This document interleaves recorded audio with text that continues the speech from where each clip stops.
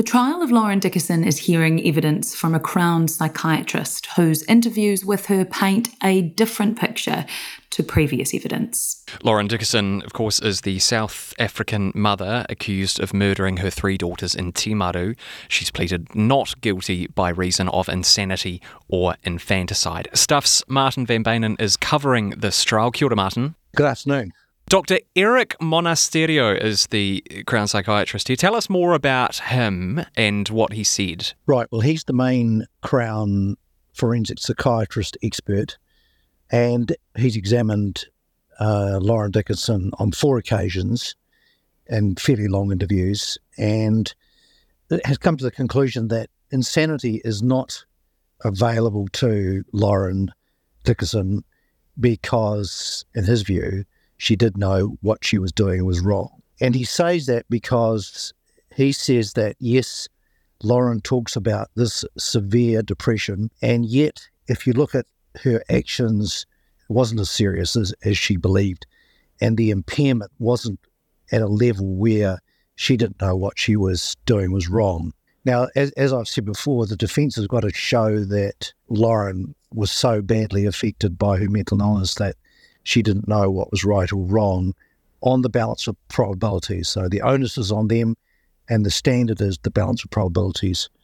And so Erik Monasterio is saying that on the balance of probabilities, he believes that defence is not available to her, partly because, her memory is so good and she was able to conduct a number of quite complex sort of activities on that day. Did we learn anything else from Dr Monasterio this morning? Well, we did. Very importantly, he was saying that throughout her interviews, initial interviews anyway, after the killings, she never mentioned an altruistic motive, which is obviously the main point of the defence. He's saying that in the police interview and in subsequent interviews close to the time of the killings, and in the first 3 interviews with him, she never said at any point that she was doing it because she wanted to prevent suffering to the children or harm to the children. So then we go to the 4th interview, and she tells him that after thinking about it, she now realises she did it because she wanted to spare the children pain for not having a mother, and also that they would be subject to harm in New Zealand, perhaps from cyberbullying or bullying at school, that sort of thing. And so the 4th interview is the time that she comes up with this interview. So he's saying that's inconsistent with his first 3 interviews with her.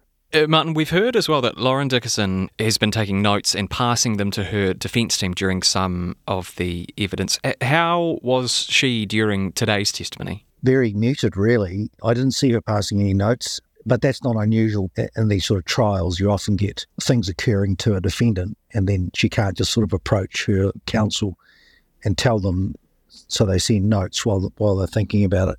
That in itself is not unusual. She hasn't shown a lot of emotion today. I think there's some suggestion that she didn't have much rapport with Dr Monasterio, and I think that'll be a major part of the cross-examination. And do we know when Dr Monasterio's cross-examination will begin? Is that expected this afternoon? Yes, I expect that to happen pretty much after the lunch break. He is going to talk about infanticide. So just to remind listeners, Lauren has got 2 defences. One is insanity, and if that fails, she's saying, well, I was so affected by the depression caused by childbirth that I'm not guilty of murder, but I might be guilty of infanticide, which has a much lesser term. And he's already indicated that he doesn't think the depression she experienced was a result of childbirth. Essentially, he's saying that the recurring depression she was experiencing was due to stress and not childbirth. So he's pretty much already said that, but now we're going to go into that in detail. So I think that'll take another half an hour, and then we'll be on to his cross-examination, which will be very interesting because the defence need to poke some pretty large holes in his opinion to get home on their insanity defence. Martin van Benen, really appreciate your time. Thanks. You're welcome. Thank you very much. Thanks for listening to this episode of Newsable. I'm Imogen Wells. And I'm Emile Donovan. The details of this trial are extremely distressing, so if you or someone you know needs to chat, there are links and phone numbers on the Stuff website.